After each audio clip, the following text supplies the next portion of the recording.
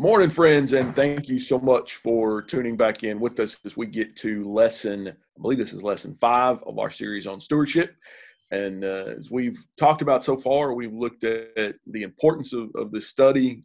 We've also looked at our idea of being a fiduciary or power returning for God. And our last couple of classes, we've tackled budgeting and how we kind of can put some of those principles into practice as we get together. Joining me as always is my esteemed colleague, Mr. Ray. How's everything in Somerset this morning? It's beautiful this morning. I'm glad to be here. Very blessed. So we got birds singing in the background. It's a good day. Shangri-La over here, God's country. That's right. Good country. Land of milk and honey. So you have big plans for the 3-day weekend? You guys going to go all the way to living room? I don't know. Andy told me this quarantine was over. I feel cut loose and free. I don't think they've opened the lake down there though, right? I don't know. I don't keep up very well. I'd be surprised if there weren't pitchforks in Somerset over that. But as we get in here this morning, again, kind of setting the stage. Budgeting is where we kind of got into this idea of looking at these categories the last few weeks. Michael, catch us up to where we're at from a budgeting standpoint and where we're going to go this morning. Sure.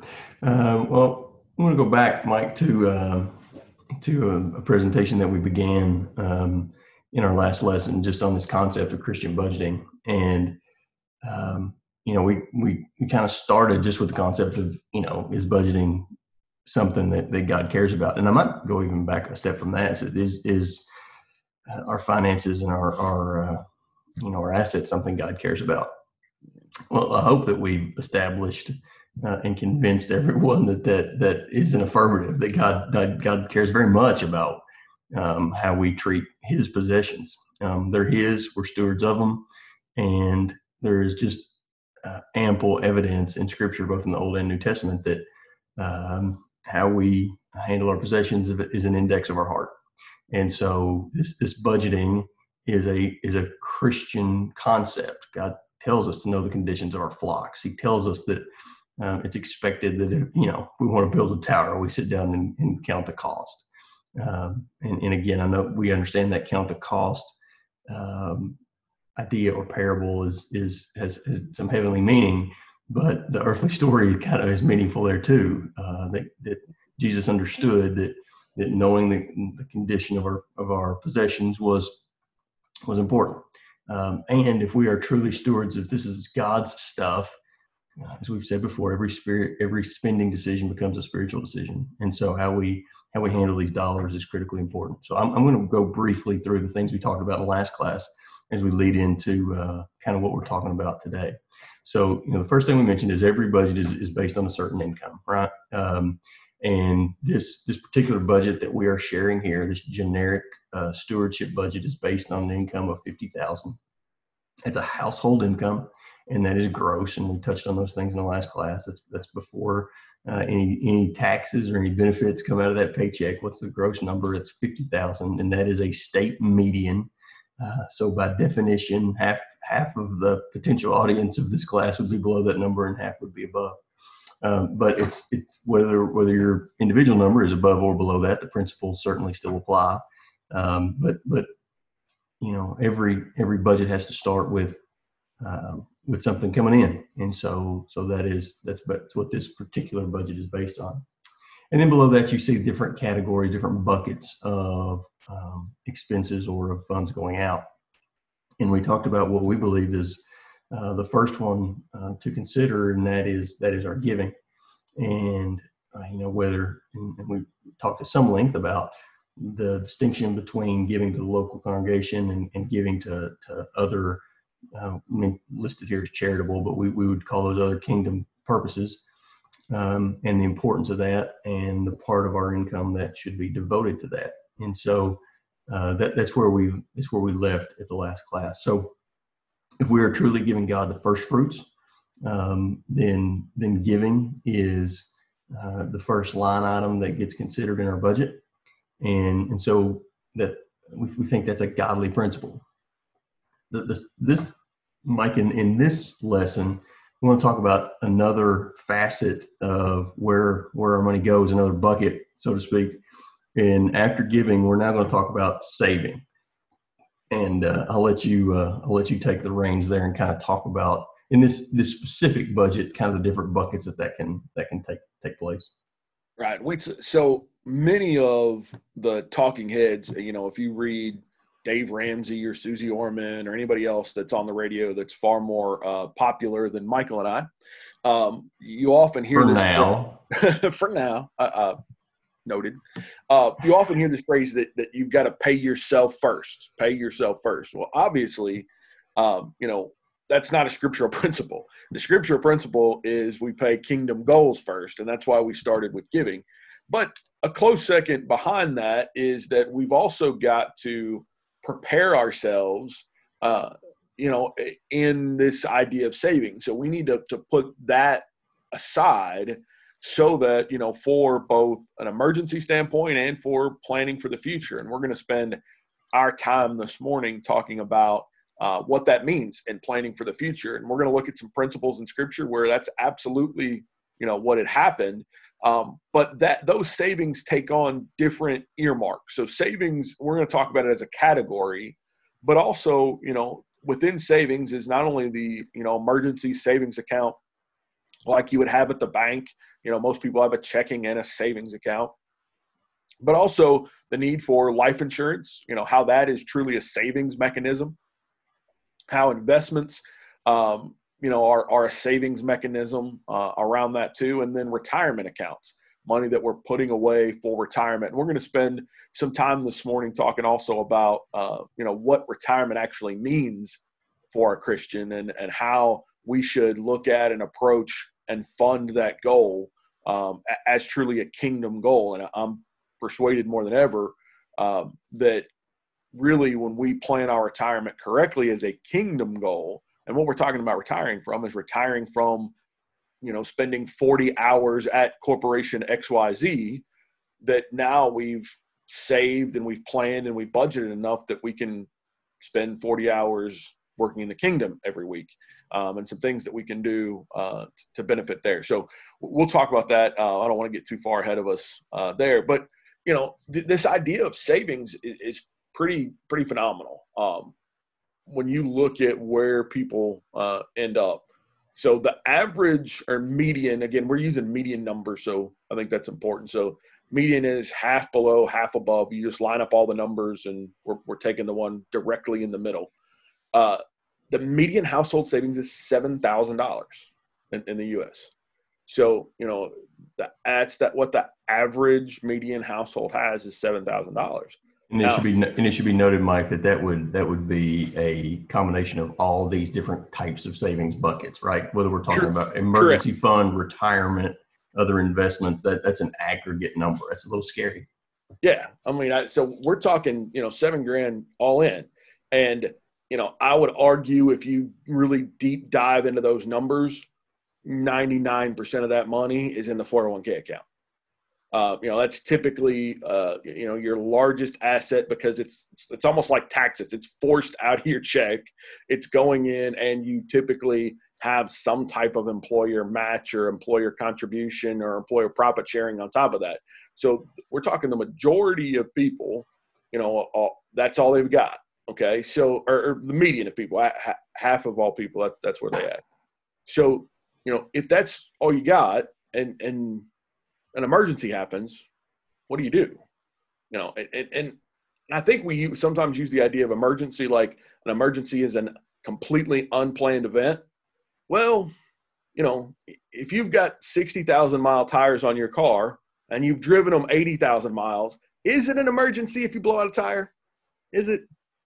If you got an HVAC unit that's supposed to last 15 years and you've had it for 22, is it an emergency if it blows out? I mean, I think we take these things and say, oh, well, what happens if this or that? Like, things in life have a useful life expectancy. So therefore, I can realistically plan and say, hey, my tires are going to wear out after 60,000 miles or 40,000 miles or whatever the tread wear is. So I should be prepared to replace them when they get there.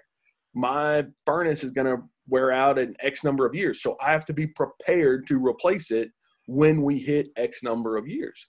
So, emergency is kind of an interesting way to look at it.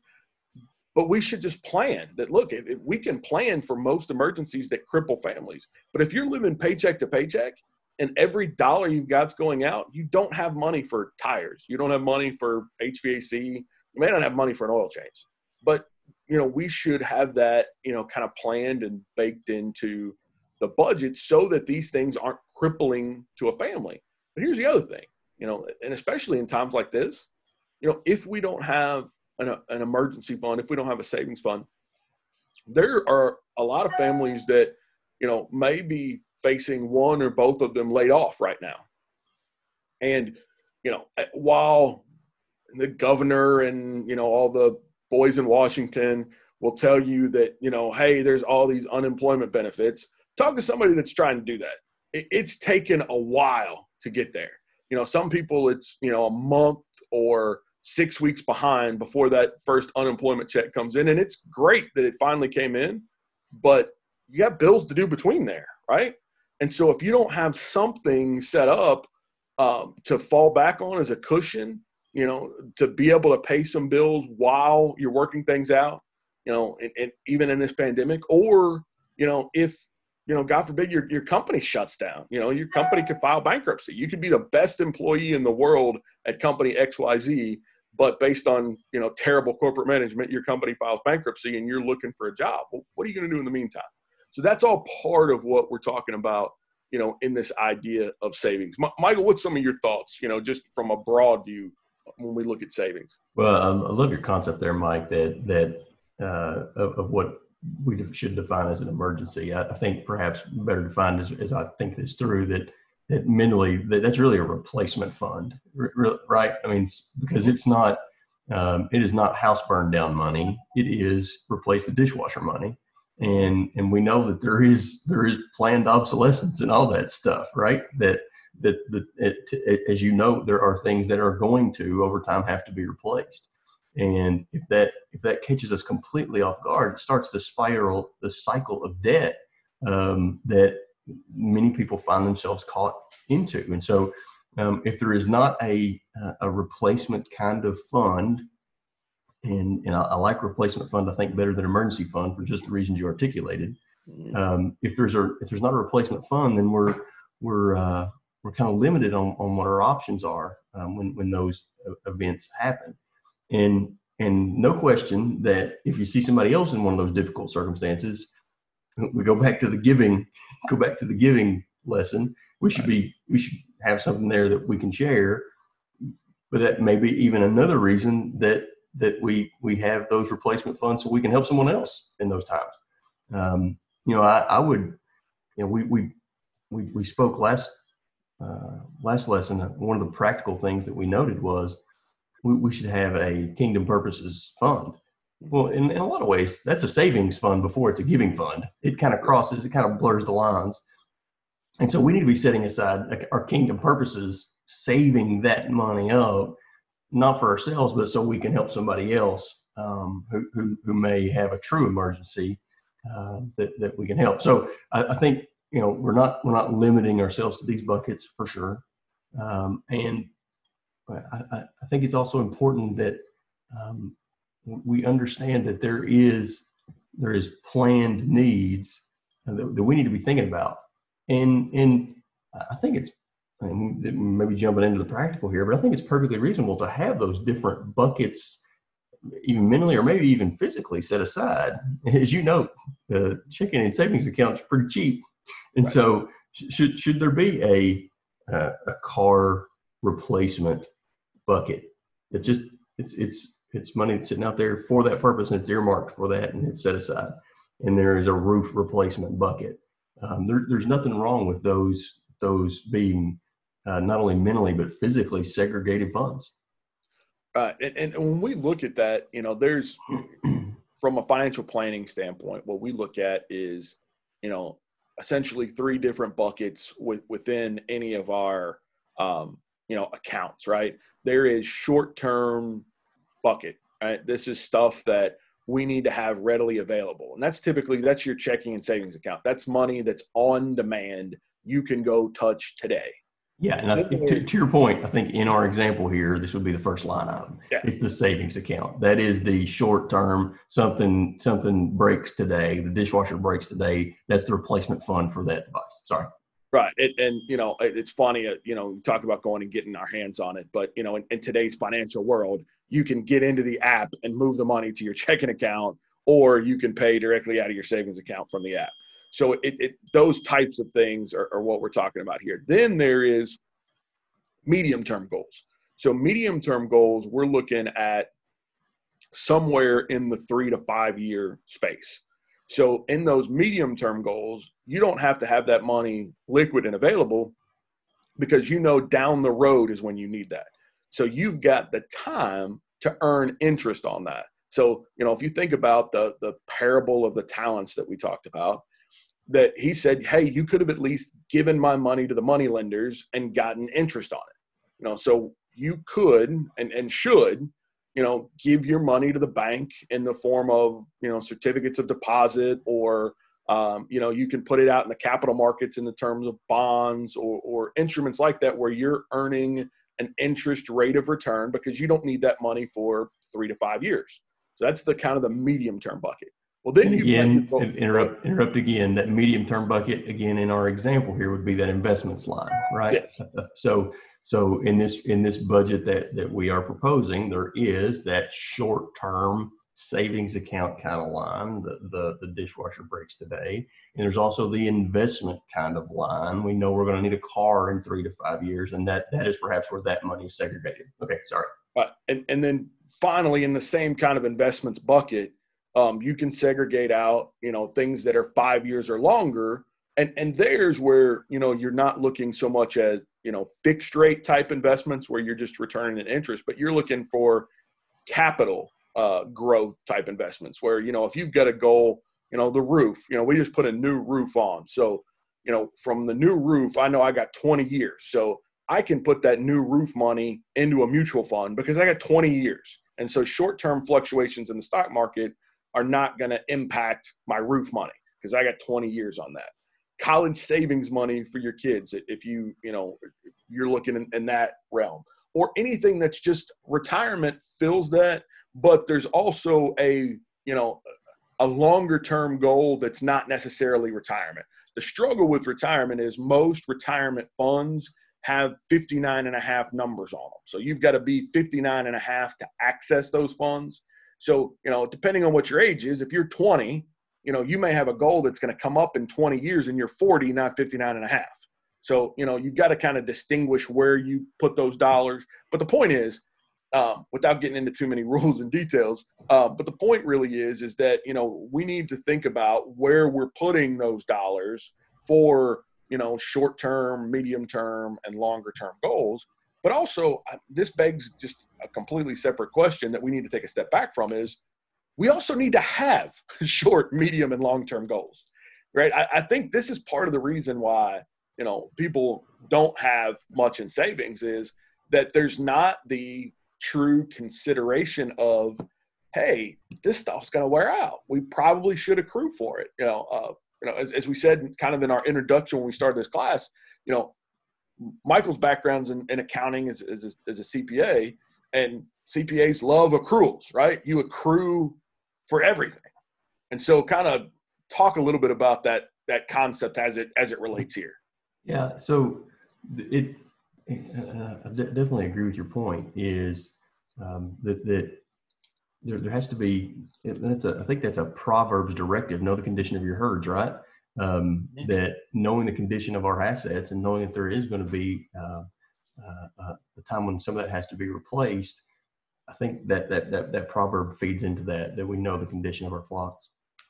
The accruing that you talk about is understanding that when a $10,000 planned and known replacement comes about, it's much easier both financially and I would say psychologically and for your mental health if there is $100 a month going into that bucket over a period of years to plan for that, in your term, accrue for that it is something that is building over time as opposed to that we have our normal expenses, and then all of a sudden we have this enormous spike in expenses. And that spike is what catches the unwise steward off guard, because as long as our expenses are exactly normal and exactly what we expect, nobody has any problems really. Right. I mean, that we know in general, we know what the utilities and the cable bill and the mortgage are. And most who, if they're doing any level of budgeting, kind of have those things covered.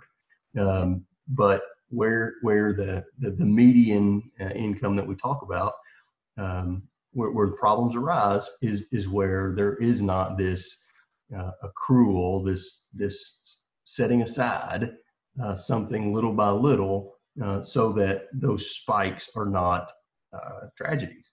And again, as we'll talk about, that's a biblical principle, setting aside little by little, accumulating little by little, not in the accumulating of wealth in a bucket that we're trying to get rich scenario, but in a setting aside so that we can be prepared when those times come around. And there's a distinction there, and I think we'll get into that as we dig into some verses here momentarily.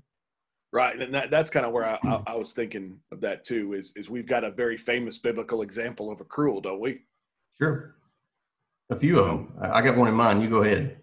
Well, I was thinking Joseph, right? Oh, well, I was in 1 Corinthians 16. So I would think that that Paul essentially tells the Corinthians, he said, hey, set aside something each first day of the week as a congregation, little by little, and accrue that up, so that you're going to want to support me with funds when I show up.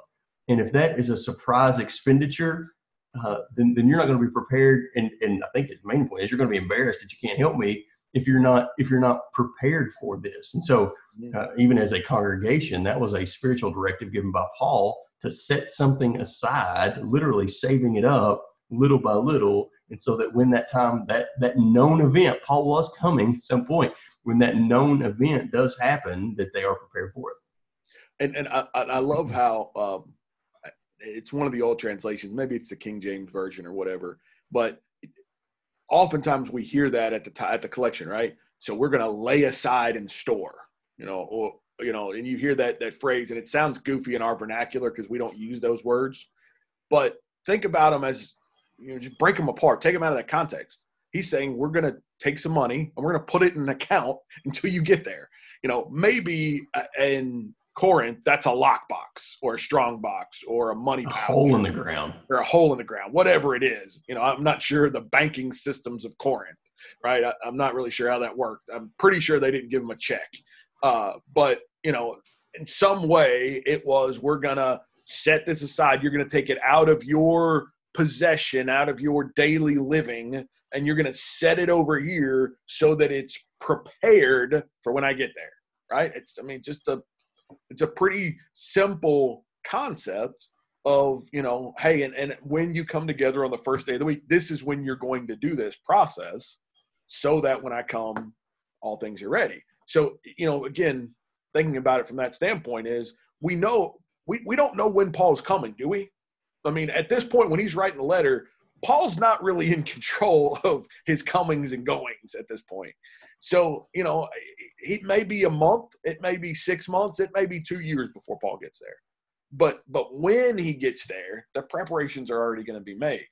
And so that's similar in this idea of savings. The other guy I was thinking about was, you think about Joseph. I mean, to me, that's almost the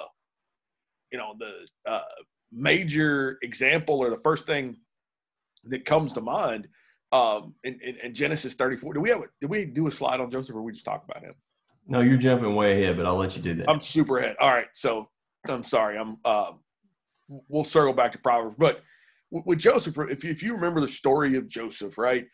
After Potiphar's wife, he's in prison. He meets the cupbearer and the baker. Yes. Two guys he meets in prison. So meets them, says, "Why the long face?" They say, "When we're in prison, it's sad here." He says, "Well, let's pick you up." He interprets their dreams. They forget about him. Pharaoh grabs him, and Pharaoh's having bad dreams. And so Joseph says, "Here's what your dream means. God has given me the interpretation of your dream." And your dream means that there's going to be 7 years of feast and 7 years of famine. So what we're going to do is we're going to take 1/5 of the produce of the land during the 7 plentiful years. And if we'll take that 1/5 and we'll store those in barns, when the lean years come, we're going to have plenty of grain. And not only, and remember how kind of the story ends, not only did they have plenty of grain for them, but they sold it to all the surrounding areas and doubled the size of Egypt over that. Because what they did here, and I think this is fascinating, it led to wealth, which is something that prudence typically does, as we're going to talk about from Proverbs here in just a second. It led to wealth, but really what it is, it's planning. It's just being thoughtful. If you knew at some point the drought was coming, then you save some back, and especially if you knew the drought was coming, imminently. And that's the point that we've been talking about with accrual. I know the dishwasher is going to break. I know my tires are going to wear out. So why not accrue 1/5 of the cost of the tires over the next 5 years? Or 1/12 of the cost of the tires over the next 12 months, or whatever that number comes to be. But I think that's exactly what we're talking about here with this idea of knowing that there's something coming up and starting to set aside for it. Notice that, in here, they were taking 1/5 of the produce of the land of Egypt. They didn't take all of it. They didn't say, hey, we can't eat. Let's just lock everything down because it's going to get bad. It was, we're going to set aside a portion of this to fund long-term goals. We're going to take out of our short-term supply, we're going to fund a long-term goal. And that's I would also note in that example that remember that those 7 years where they were taking 20%, they were taking 1/5. In those 7 years, those were abundant years. And so that's kind of a biblical principle also I think we can apply here, is that when we do have surplus, right, we get an unexpected bonus. We get a government stimulus check. What are we doing with that surplus?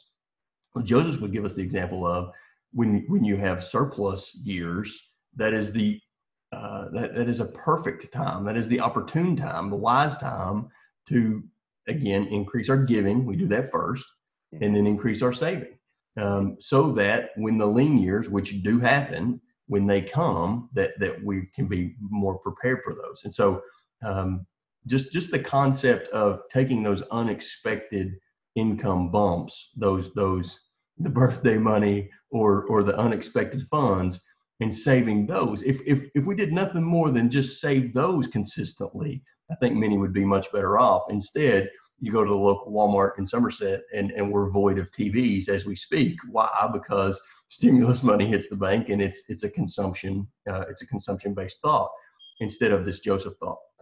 Right. And unfortunately what we see is that, and here's the downside of this, and we're going to spend a lesson later on debt, but what people do because there isn't savings is also the median credit card debt is $16,000. So the median $50,000 a year household has, what's that quick math? Is that, 25% of their annual income in credit card short-term debt? Correct. I would also note if you got $7,000 in savings and $15,000 in credit card debt, you have zero in savings. But go ahead. Well, technically, you've got -9. You got negatives. You got a deficit. Yeah. You're running deficit spending, which at a federal government level apparently is fine, but on a local household level is terrible. Oh no! Why do we think we do it as a government? It's because the government is made of people who are doing this in their household. Well, and as a government, we've got a printing press out back, so the money just doesn't even matter. You just make it and throw it from the helicopter. But that's a whole nother fiscal responsibility conversation to have. The point here, though, as we look at this is if we don't make plans, what we do is we end up in credit card debt, and credit card debt is the most expensive debt because it's short-term debt.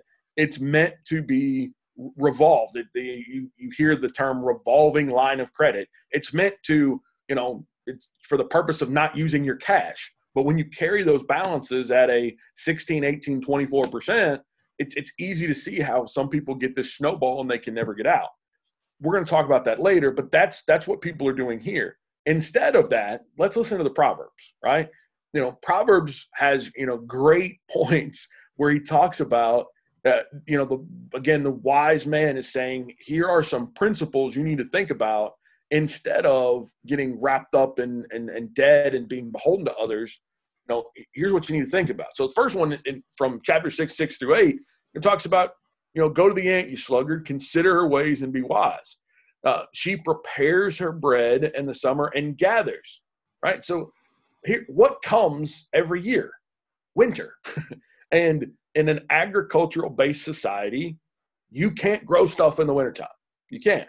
So what do you have to do? You have to prepare in the summer, prepare in the harvest for the wintertime. Make your bread, stack stuff up because that's going to happen. This is the same principle that Michael and I have been talking about with savings. We know that these expenditures are coming. It's foolish for us not to look there. A couple other thoughts in the Proverbs, Mike, and then make another point here at the end. But Proverbs 21:5, the plans of the diligent lead to abundance, but everyone who is hasty comes only to poverty. Hasty would be, kind of profligate spending, right? Instead of being thoughtful, being diligent about setting something aside. Proverbs 21:20, precious treasure and oil are in a wise man's dwelling, but a foolish man devours it. A foolish man consumes everything that is his income without saving any treasure and oil in his own dwelling for the time when he needs it. The foolish man devours all of it. Again, we talked about last time, if you're stripping your vineyard bare, not only is there nothing for the sojourner that is our command, but also we can't set anything aside.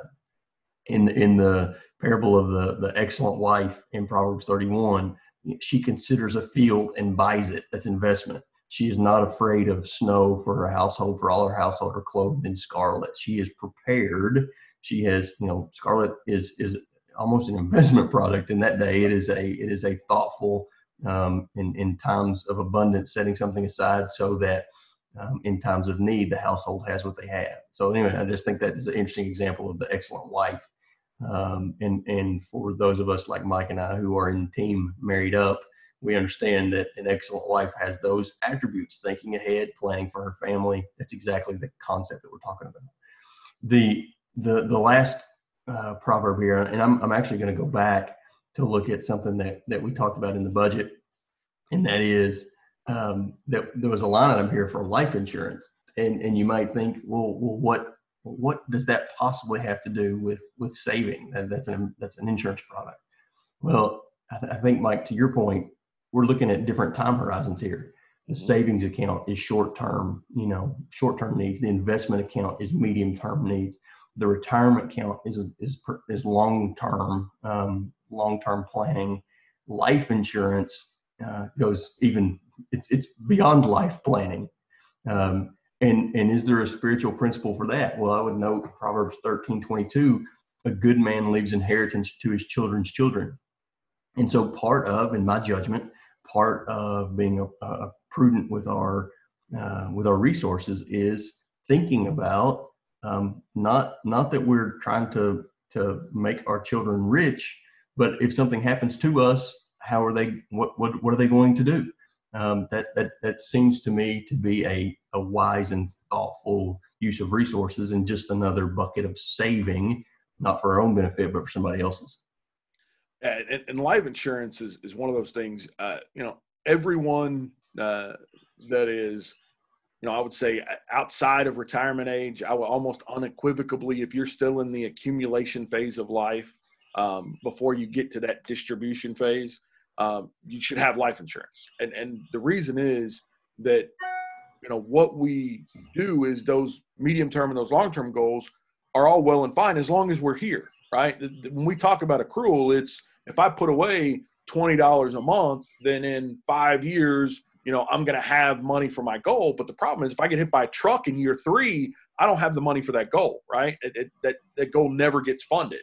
So, we ought to plan that is as if I don't get here, especially where you've got a primary breadwinner in the household. If you've got somebody that, your household income is $50,000 for the year, but that's comprised of one that's making 40 and one that's making 10, we got to protect the 40, right? If that 40 goes away, now the 10 can't make up the rest of the budget. Okay. So it's important that income stream is protected. And with life insurance products, it works on the idea of leverage. You're paying very small dollars to get big dollars in case something happens to you. So if you had a life insurance policy that paid, $500,000 out as a death benefit, but it was, $20 a month. So 20 times 12 months, and let's say it was a 20-year policy times 20 years, you're going to pay $4,800 over the life of that policy. But if you die over the next 20 years, your family gets $500,000. It's a great trade every time. It makes all the sense in the world financially because you're committing $4,800 to protect $500,000. And that's the way really to do the math is what's my premium expense? What's it going to cost me over the term versus what I'm going to get? And this is not a class where we're going to get into the difference between term life and whole life and universal life and all that jazz. That's not what's important. What's important is it's leverage. And it's leverage that you're paying a small amount to protect a larger amount. And if you have children at home, if you have debt, if you have, income that needs to be replaced because you have medium and long-term goals, this is my pitch 100%. You got to have some life insurance to protect that. In that way, Mike, it's literally the opposite of having credit card debt. Credit card debt is some short-term payment or some short-term benefit for a much bigger long-term payment. Life insurance is kind of the short-term payment for some potential long-term benefit. And I think Proverbs gives us that directive that we need to be thinking about. An inheritance is not, it can be looked down on at times, but inheritance is not a negative thing if it's done correctly. If it's handled rightly, especially, God forbid, if something happens to us, while we're still in those income years when our children are dependent on us, we need to be thinking about that. I think that's definitely a proverbial directive. So, one quick thing before we leave there, our children can inherit good from us, but our children can also inherit bad, as we know, and whether it's personality characteristics, traits, lack of work ethic, whatever. But one of the things, especially for a family, is you can inherit debt. If you've got, let's say, in this scenario, you got a husband that's working and a wife that's staying home taking care of the kids. Well, if that husband dies and that income stream goes away, well, the wife and the kids just inherited a mortgage that they can't pay and bills that they can't pay. And if there's not some type of protection built in there, if that's not thought of, then what you've been left for an inheritance is dead and maybe a potential bankruptcy, which is a problem. Again, there's a balance between prudent saving and trying to accumulate wealth. I think that's an important distinction to make, especially in regards to leaving an inheritance to your children and to your children's children. So something we keep in mind. I don't think there's a number there. I think it's one of those many possession principles where we're intended to struggle with it and pray about it and make that distinction. But it is certainly a biblical principle. And let's slide just quickly back to 21:5. I love the way that it puts it. The plans of the diligent surely lead to abundance. Not necessarily rich or wealth, just abundance. More than, what is an abundance? It's more than what you need. And that's really what we're getting at here in savings is if you plan, if you just think about this stuff, you can accrue for and have excess. Now, I'm not saying that you're going to be, have Bill Gates money if you do a budget.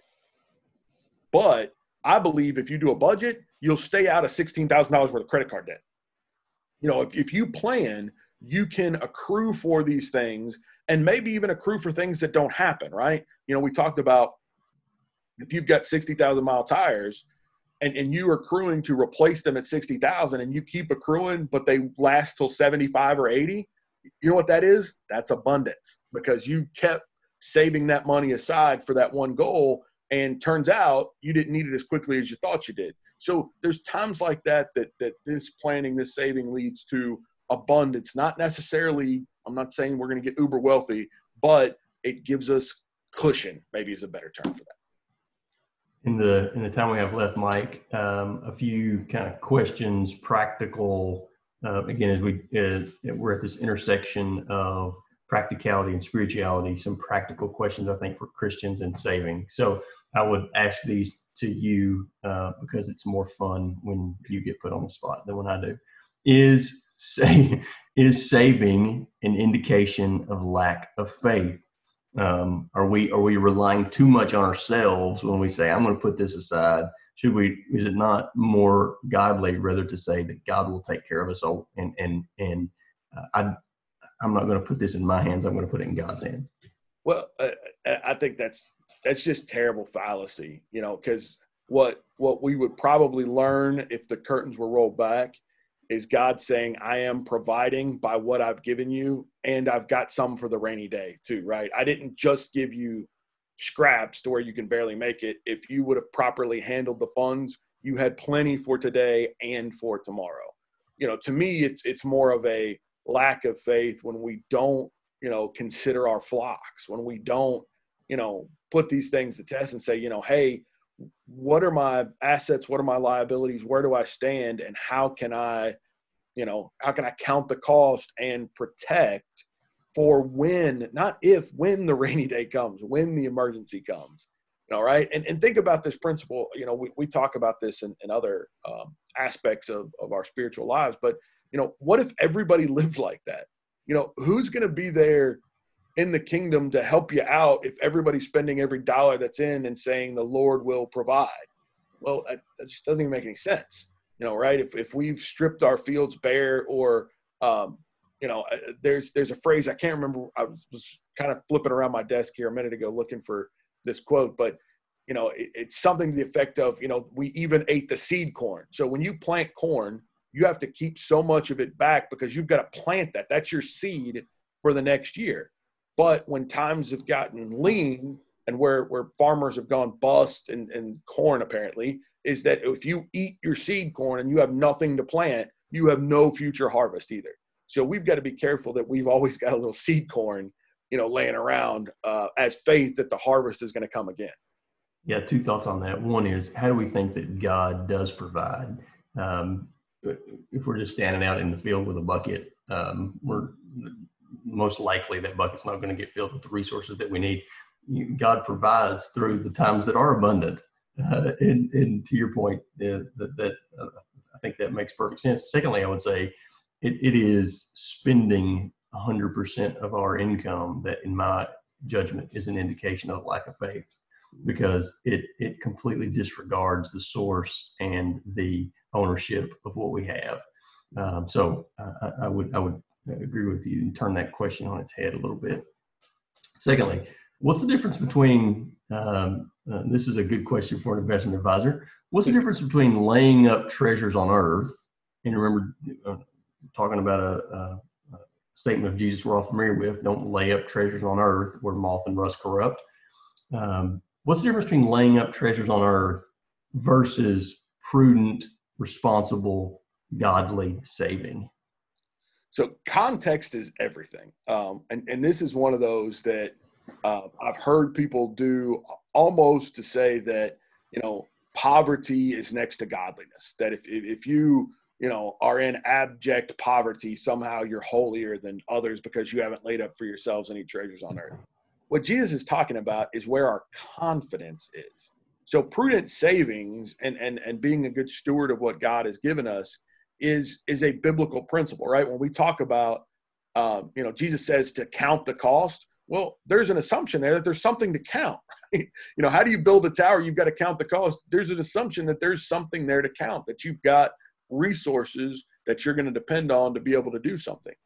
But when we lay up for ourselves treasures on earth, what happens is that sometimes our faith, our safety net, our confidence is in our bank account and not in our God to provide.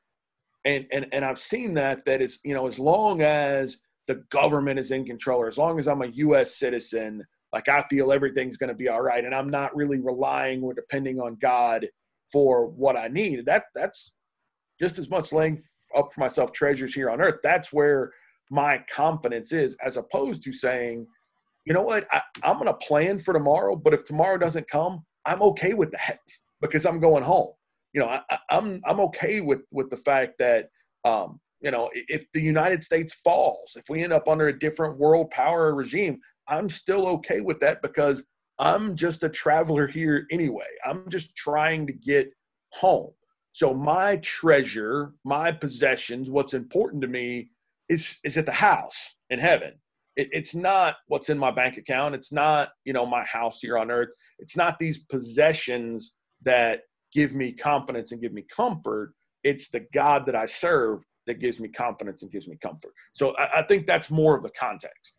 Yeah, completely agree. And I think as we think about, 1 Timothy chapter 6, what Paul tells Timothy there is exactly in line with what you're saying. He said, those who desire to be rich fall into temptation and a snare into senseless and harmful desires.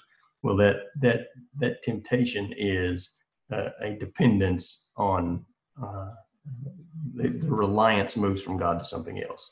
And that's why that riches are very often a snare. So is there a saving that is not laying up treasures on earth? For sure. And I think there's biblical principle for that. Mike, investing is risky.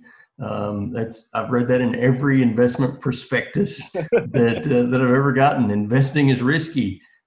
Is this gambling with God's money? And is there a point where investment can become gambling? And what's the distinction?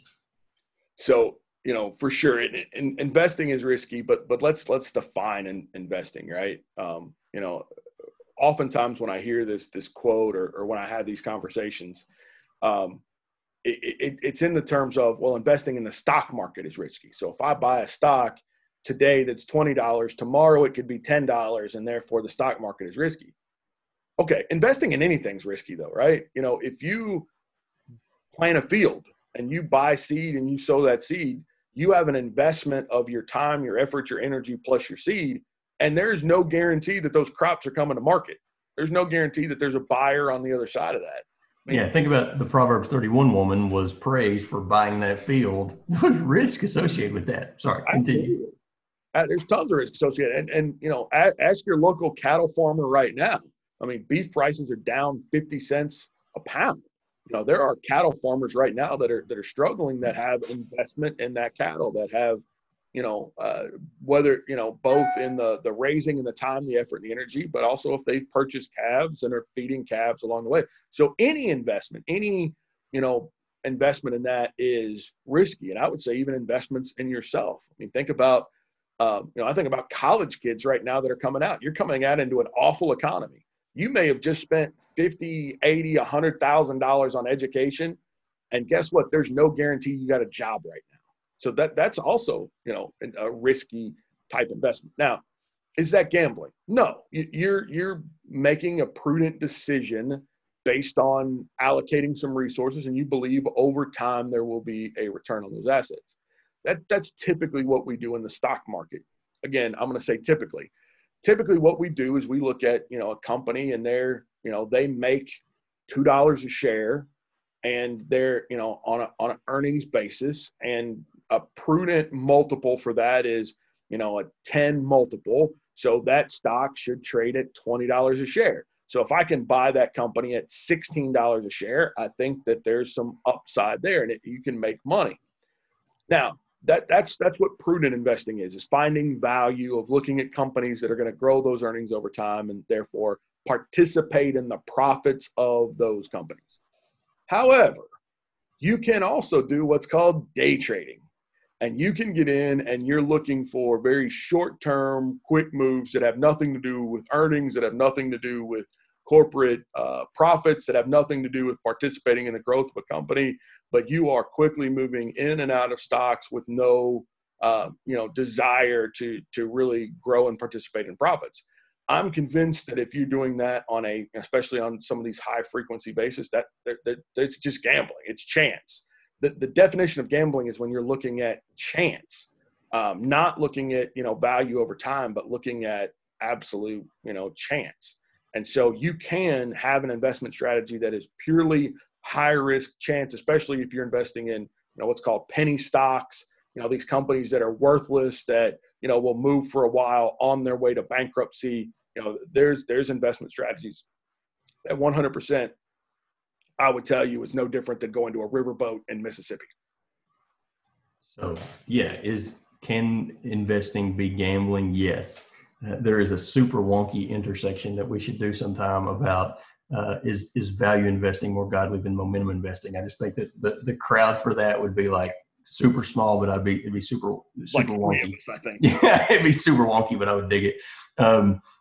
So yes, there is a point where, and again, I don't think that's defined. I think we got to be like so many things. We got to be prayerful and meditate about this. In my investment in that part of my saving, am I doing that in a godly way? Am I doing that in a prudent way with God's resources? Would again, if these things are God's, are we comfortable telling God that, hey, I put it all on this 3-penny stock because I was looking for a short-term blip today and was going to try to sell it this afternoon? That again, that doesn't feel like something that we should be comfortable with God's money. I had a couple more of these. Is retirement a godly ideal? I think this leads to an interesting discussion. So I'm going to offer a couple of Bible verses here and get you to respond.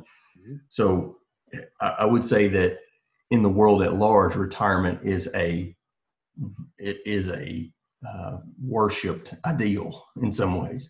Cannot wait to get to retirement. Cannot wait till I can do what I want to do and put aside daily obligations, and I've saved up so that I can live with my desires and do what I want to do. It's kind of the world's view of that. I can play golf every day. Couple of thoughts in that regard. I always go back when this conversation to Genesis chapter 2 and verse 15, that that God's vision for us of man's ideal, like Eden, perfection, that man had a job. The man was in the garden to keep it and to work it. And that was in Eden. That was before the fall. That was the ideal, was that man had I'm sorry?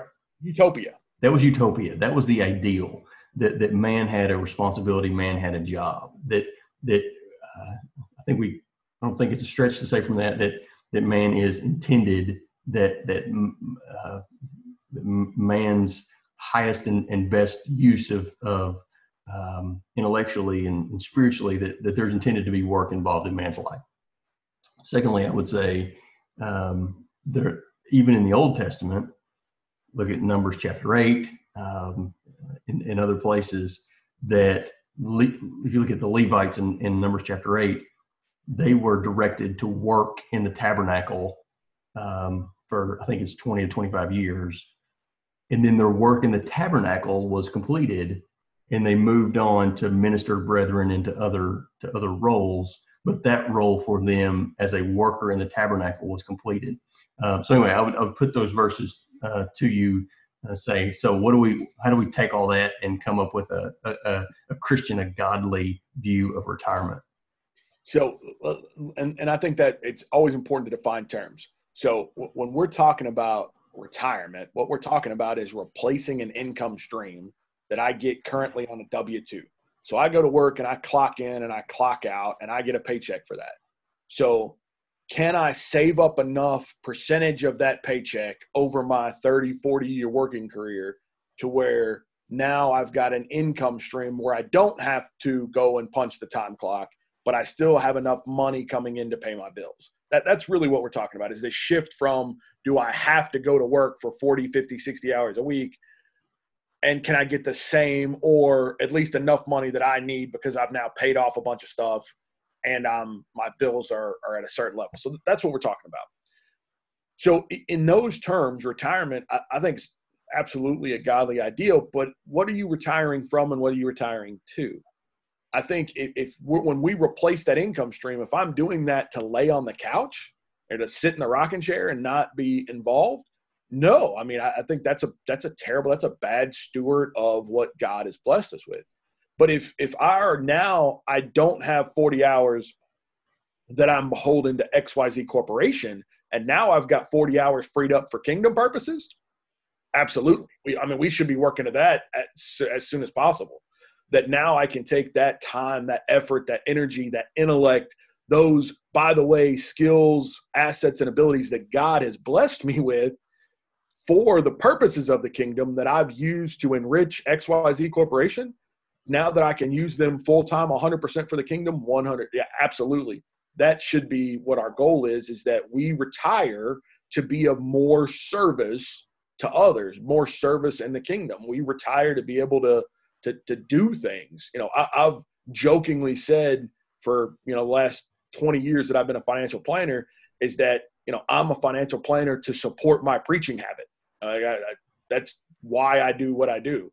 I love and enjoy helping people and helping families 100%, but it supports my ability to preach and to teach and to spend time with others. So if I can save over time and free up to where now I can preach with, as Paul said, without being a burden to congregations, I can come and share and teach.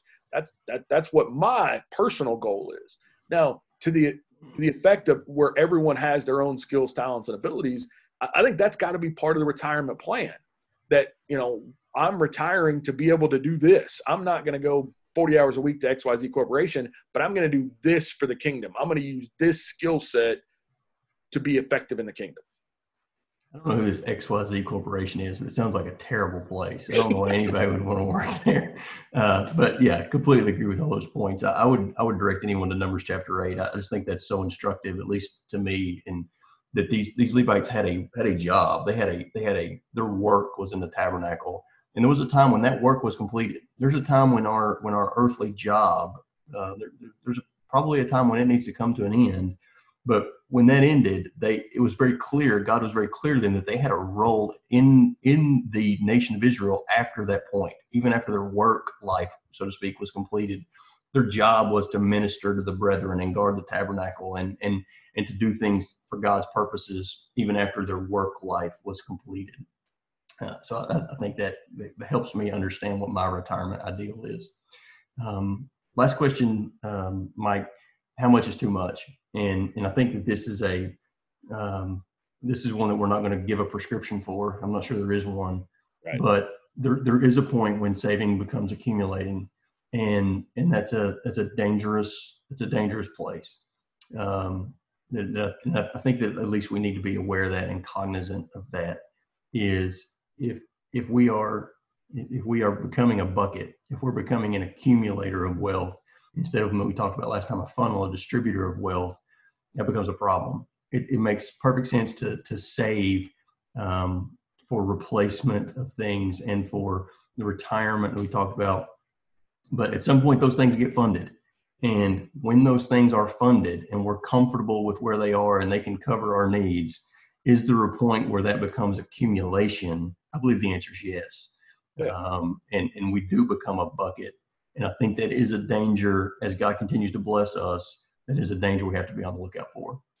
And I think that, that's the hard question, right? That's the hard look in your mirror question of, this savings account can become our God. I mean, we can be so dedicated and responsible to, meeting these savings goals that's what becomes important.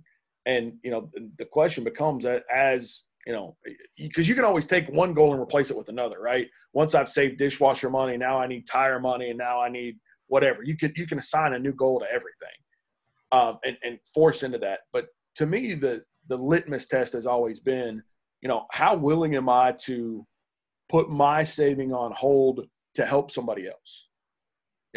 How willing am I to, in this budget to go in and make adjustments because there is a need?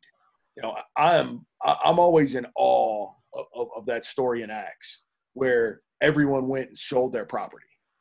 And I think about, what if that happened today? Maybe we don't go sell our property, but would we all go cash out our 401k? Would we all take whatever liquid assets we have and bring them to, the elders, or, if we had apostles, how willing would we be to do that? And again, the important part to remember from that story is it was always an individual choice. That was the rub with Ananias and Sapphira, right? Just be honest with what you're selling. it was perfectly fine for them to keep back a portion of the money if they'd have just said, hey, we're going to give you 80% of the proceeds of this house. We're going to keep 20 in the bank, for savings purposes or whatever. They got no qualms from the apostles about that. The rub is that they lied. So, but I think about that. How willing are we to divorce ourselves from our individual financial goals if it meant helping others, especially in a meaningful way, like, the situation that happened there in Acts. And I think that's a question we ought to ask ourselves. And, really with truth serum, how would I answer that question? And that's going to tell me whether, I'm truly a bucket or a funnel. Yep. And that obviously that has impact on what, if you ask the question, well, what percentage of my income should I be saving? Well, that's a fluid question. That question has to do with, is this a year of abundance in terms of Joseph? Is this a year of abundance? What is the condition of our flocks? What's the condition of our replacement fund currently? Have we been saving for the past 10 years and we have a replacement fund in good place? We have a retirement fund in good place? Or are we just starting with that? The answers to those questions could change what is prudent saving dramatically, which is why it's hard to have a prescription for that. If we have a replacement fund, if we have life insurance, if we have retirement funds, then maybe the amount that needs to go to those each month is much smaller. If we haven't set anything aside, we need to be taking a more sizable percentage and putting it toward those areas. So it's hard to have a prescription for that. The other test the heart question there would be, if we have had those years of abundance, if we have been blessed and those replacement and retirement funds are funded to a point where we're comfortable, then what happens to that abundance? Is it going into the giving bucket? Is that flowing over into the giving bucket that we talked about last lesson? Or is it flowing into the consumption bucket? That's a test the heart question also. And we're going to get to this kind of down the road when we get to the house too. There's also, if you've got a family of 4 living in a 2-bedroom house, it's okay to say, hey, maybe we need to expand here, and some of that money needs to roll to that. But we're going to talk about too, are we accumulating assets to accumulate assets, or are we accumulating capital assets to be useful in the kingdom? And that's got to be part of this conversation as well, of, not just building bigger barns for the sake of building bigger barns, but are we building bigger barns to use those barns in the kingdom? That's part of this as well, that we think about where we're shifting the abundance to and what we're comfortable at. But the other thing here is, I keep coming back to, when we think about, where are we truly laying these treasures up? But, is the savings account becoming my God, that as long as I have this, I'm okay? That's something that we got to constantly kind of beat on ourselves with. If you put, filled me up full of true serum, and said, Mike, I need a hard number. The number I would give you, if you're just starting out, if you don't have these accounts in place, is probably 8% or 1/12 of your income to start. If you have zero savings and, a bunch of credit card debt, I would take that 1/12 and throw it at the credit card debt to get your savings account at least to zero. Because as we talked about before, if you've got credit card debt and no savings, then you're running a negative savings, right? We understand that. So that's got to be wiped out to get that number to zero. And then you should have 6 months worth of expenses, household expenses, on hand in that liquid savings account at all times. That's what helps in pandemics. That's what helps if you get laid off. It gives you time to find another job. So I would start there with roughly 8%. But here's the thing, and we'll kind of close here because I know we're running out of time, and I don't want to get away from this, but. So we talked about close to 15% in our giving fund, right? Out of our income. If you're not saving, then that number needs to be about 8%. So we're at 23. In this family, in this household, your effective tax rate. So we're going to have a whole class on taxes, but effective tax rate is, for the income that you have today, what percentage of that income goes to Uncle Sam, all right? So that effective tax rate is another 5%. So we're 15.8, we're 23 plus 5, we're at 28% of your income in the first, 2 lessons of budgeting. So, when you think about that now with the remaining 72% of your income, that's where you've got to make, what kind of house can I afford to buy? What kind of, car can I afford to drive? What kind of neighborhood can I afford to live in? You've got to start making those decisions on those net dollars. But if you go to your local banker, and I work for a bank and I love banks, but the mortgage loan officer that sits next to me is a great guy and I love him to death, but he's going to tell you, no, take your gross number and you can live on 36% of that as your mortgage payment. So as long as your total payments and all that are 36% of that gross number, you're perfectly fine. And by the way, those payments don't include food or utilities or anything else. That's why it's 36%. So they will tell you numbers that are not based on these biblical principles that Michael and I are talking about. We need to, pay God first, kingdom goals first, set aside some emergency money second, because, if you buy the house and use all your money for the house, if something breaks in the house, you can't afford to replace it. Got to see Uncle Sam. So now we're getting to the net dollars that you can use to allocate for those resources. Yes. And, I think in our example, I was just doing the math in our example, the mortgage itself was about 18%. So just to give you an example, use that as an example. And to your point, debt to income, as defined by the world, doesn't fit in our stewardship budget. But if you take out giving, if you take out saving, and then start there, then those numbers get a little more realistic. And that's kind of a practical example or practical way of how to do that. I'm going to do this in 30 seconds or less, Mike, because I know we've stretched on here. Practical tips. We've talked about these. Separate into separate, and I put emergency because I had not had this lesson yet and I hadn't learned from you that I'm going to call that a replacement fund. So separate replacement funds, I think, make a ton of sense. A car replacement fund set aside, we know that's covered, and then maybe move on to the roof, and then maybe move on to whatever's the tires or whatever's next. Nothing wrong with separate funds, or at least mentally we're thinking about that. And then secondly, I would say it's easier if it's automatic. That's the way that government makes sure we pay our taxes. Instead, it's automatic. It comes out of the check and we don't get a say in it.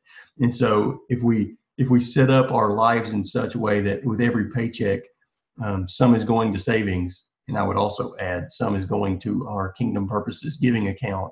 If those things are happening automatically without us having to think about it, it just makes this process easier. So set that up where it happens automatically.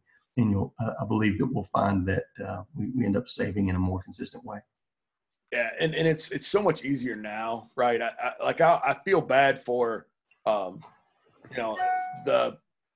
20-year-old you and me, right? Where you were balancing checkbooks, you had to go in the bank and physically move money over from the checking to savings and all that jazz.